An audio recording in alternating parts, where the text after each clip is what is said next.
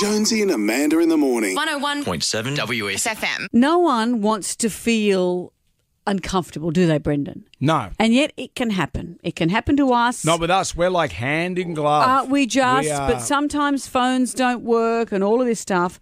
This is something that's happened on the BBC. It doesn't just happen to us, funnily enough.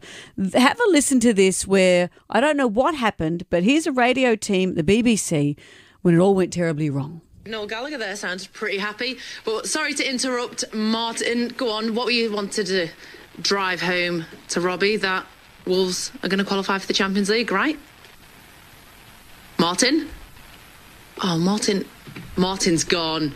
Robbie. Who's next?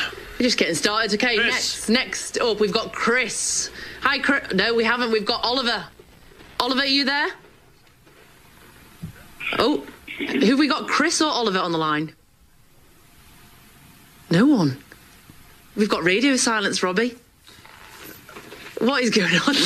I've got no idea what's happening. Hello, Chris. Hello. Hi, Chris. Sorry about that. Go on. The airwaves are all yours. The Queen's a lizard.